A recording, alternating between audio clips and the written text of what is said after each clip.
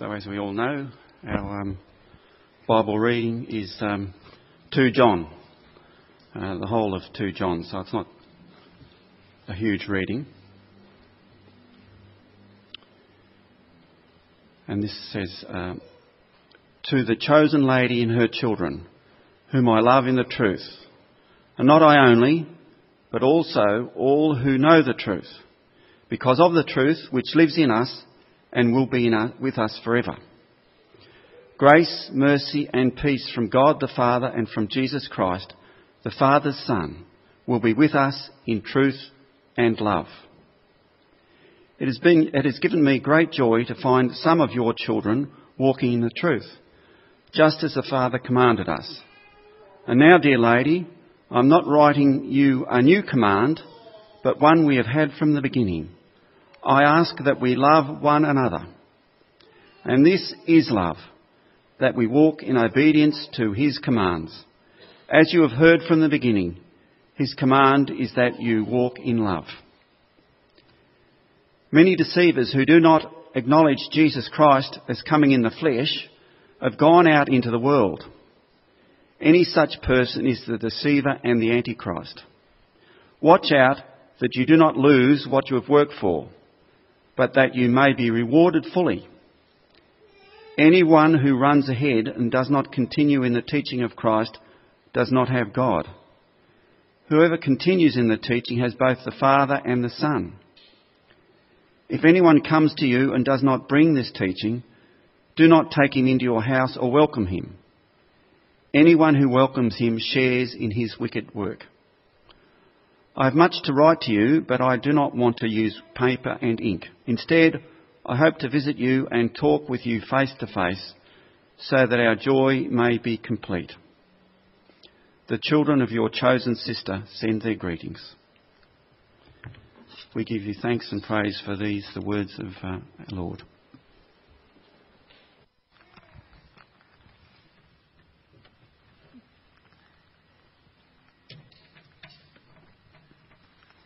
If you'd just like to say hi maybe to the person next to you while I set up, that'd be great, and I'll call you back in just a moment.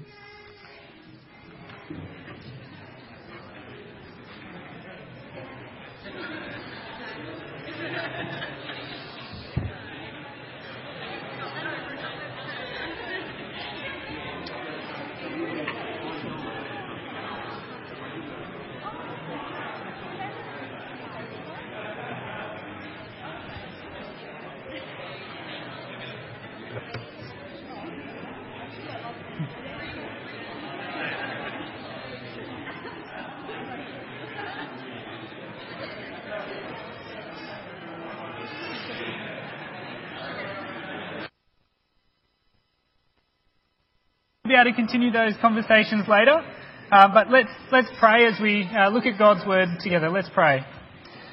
Dear Heavenly Father, thanks that your word is a lamp to our feet and a light to our paths. We pray that you'd use it tonight to show us the way we're to live for you. Help us to change in the areas that you would have us change. And we pray this in Jesus' name. Amen. If you keep your Bibles open and your outlines out, that'd be great, and that will help you to follow along as well. Well, it seems like there's advice everywhere for how we should live. I mean, I remember being given some helpful advice. I was still in high school at the time, and so I was living at my parents' house. And one night, I was just walking into the kitchen to get some water. My dad was sitting at the kitchen table, and he said to me, Dan, can you sit down for a moment? Because I'd like to just have a chat. When he said that, I immediately thought, oh no, this is going to be one of those awkward conversations about where babies come from or something like that. But then instead he said, Dan, you know I care for you, so I want to give you some fatherly advice. And he went on to say lots of things, but basically it was along the lines of, whatever you do in life, I want you to work hard at it. So if you're going to be an engineer, then I want you to be the best engineer you can be. If you're going to be an accountant, then I want you to be the best accountant you can be. If you're going to be a teacher, then I want you to be the best teacher you can be. And now none of this advice was really new to me, but it was helpful advice. It was good advice. And we hear good advice like this from our friends and family all the time, don't we? And of course we hear there's all sorts of other advice that we can get as well. So if you want financial advice, you can go to a financial advisor. If you want career advice, you can go to a careers counsellor. And if you want relationship advice, well, there are even relationship advisors like Hitch. But when you think about it, what advice is really worth listening to? What advice is really worth taking? Well, tonight we'll see that John has advice for us in this letter of 2 John. It's advice on heaven and hell. And by this stage, and this is worth listening to, by this stage he's the last surviving apostle. He's on his deathbed, and so he's writing the most important advice he can think of to pass on to the next generation. And he says, I want you to walk in the truth. John's concerned that you and I walk in the truth. And he has just 2 instructions to make sure we do that. He says, love one another and guard the truth. Love one another and guard the truth. So firstly, we're going to look at this idea of love. He's writing so that we'll love one another. And this is his great desire for all believers. I mean, can you imagine being part of the church who's receiving this letter? The last apostle on earth is writing to you. And on one hand, he's saying, I'm rejoicing greatly. It's wonderful that some of you are walking in the truth. You believe it and you're living it out. Like, this is John's greatest joy. But then, do you notice it's not everyone? He's saying some of you aren't. So there's some of you who are and some of you who aren't. Well, if you're anything like me, this would spur you on. You'd want to be one of those Christians who John is rejoicing over. One who's walking in the truth. Like what we see in verse 4. He says, it has given me great joy to find some of your children walking in the truth. And so he says, if you want to walk in the truth, then you need to love one another. Love your brothers and sisters. You see, John's being a bit like a father, reminding his son of something that's really important. He's saying, I'm not telling you anything new, but I'm reminding you because it's just so important that you love one another. And the reason why love is so important is because it's linked to what you believe. When you love one another, it shows that your belief is real.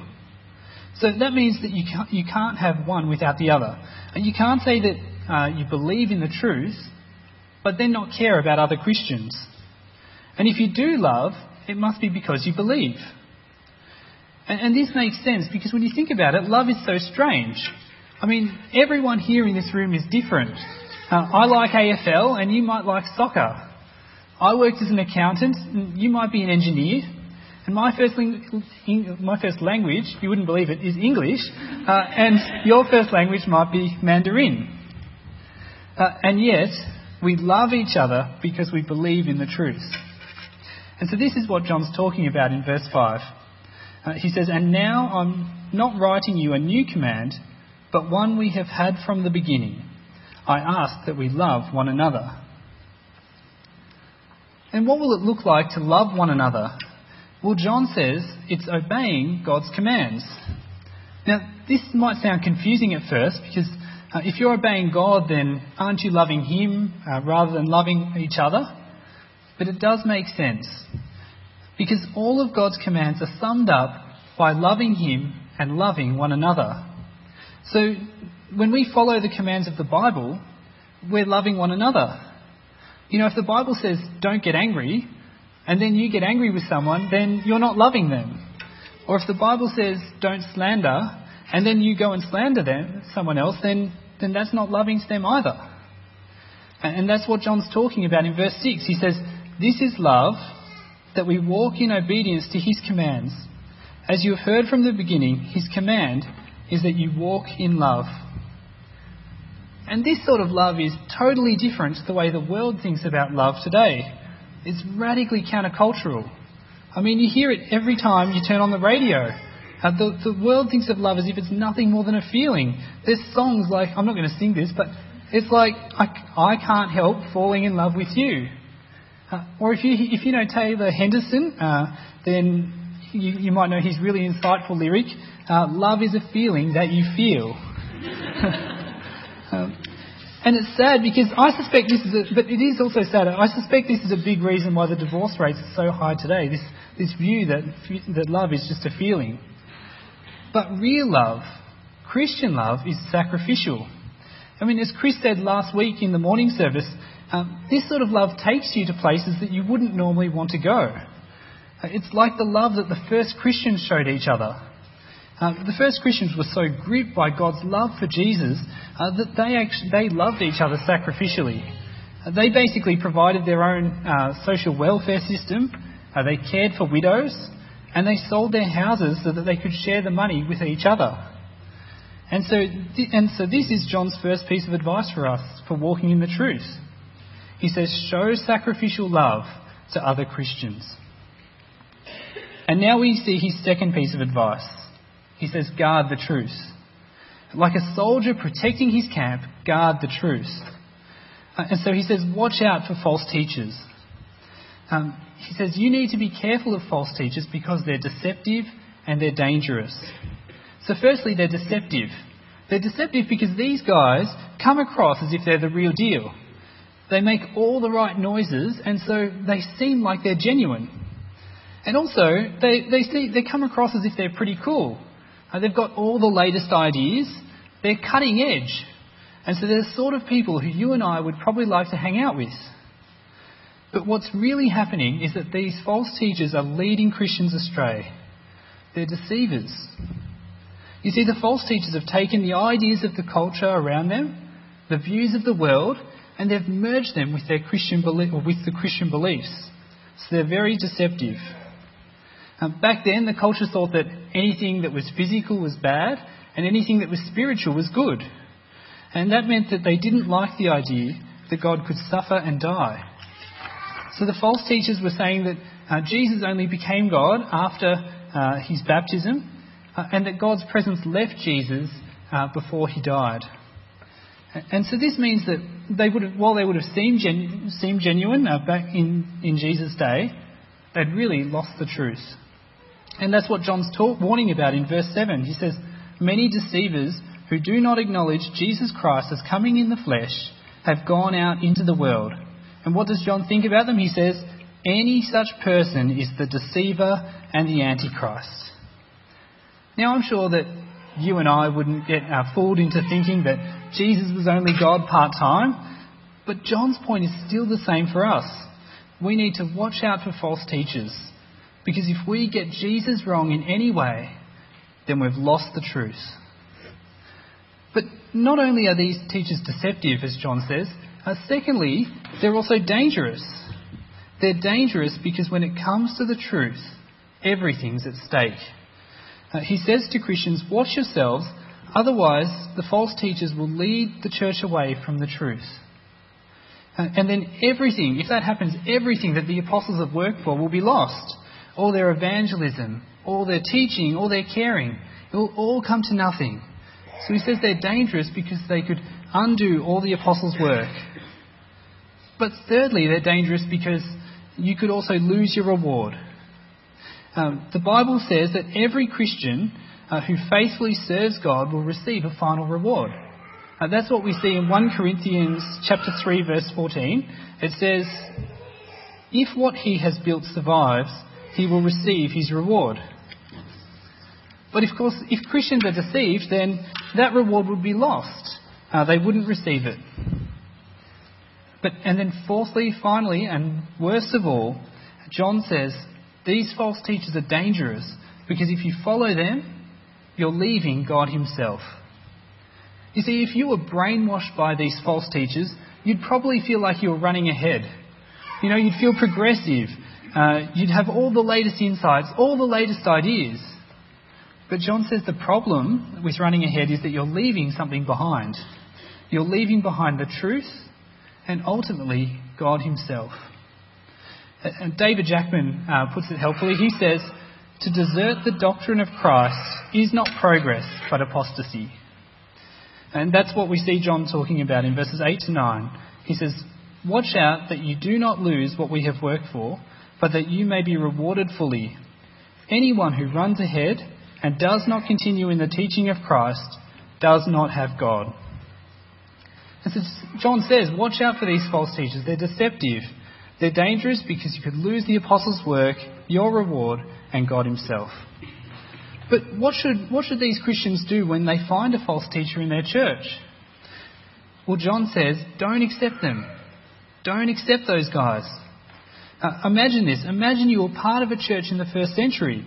And so visiting preachers would turn up at your church all the time. They'd say, hey, can I join you today and preach? And normally as Christians, you'd welcome them and love them. So for you to then turn around and say, no, you're not welcome, it seems harsh, doesn't it? It would have been really shocking. But that's exactly what John commands. Why is that? Well, the reason why you're called to do something so shocking is because false teachers are so dangerous. John says if you let them into the church, then you're accepting their message. And it's putting the entire congregation in danger. So don't accept false teachers.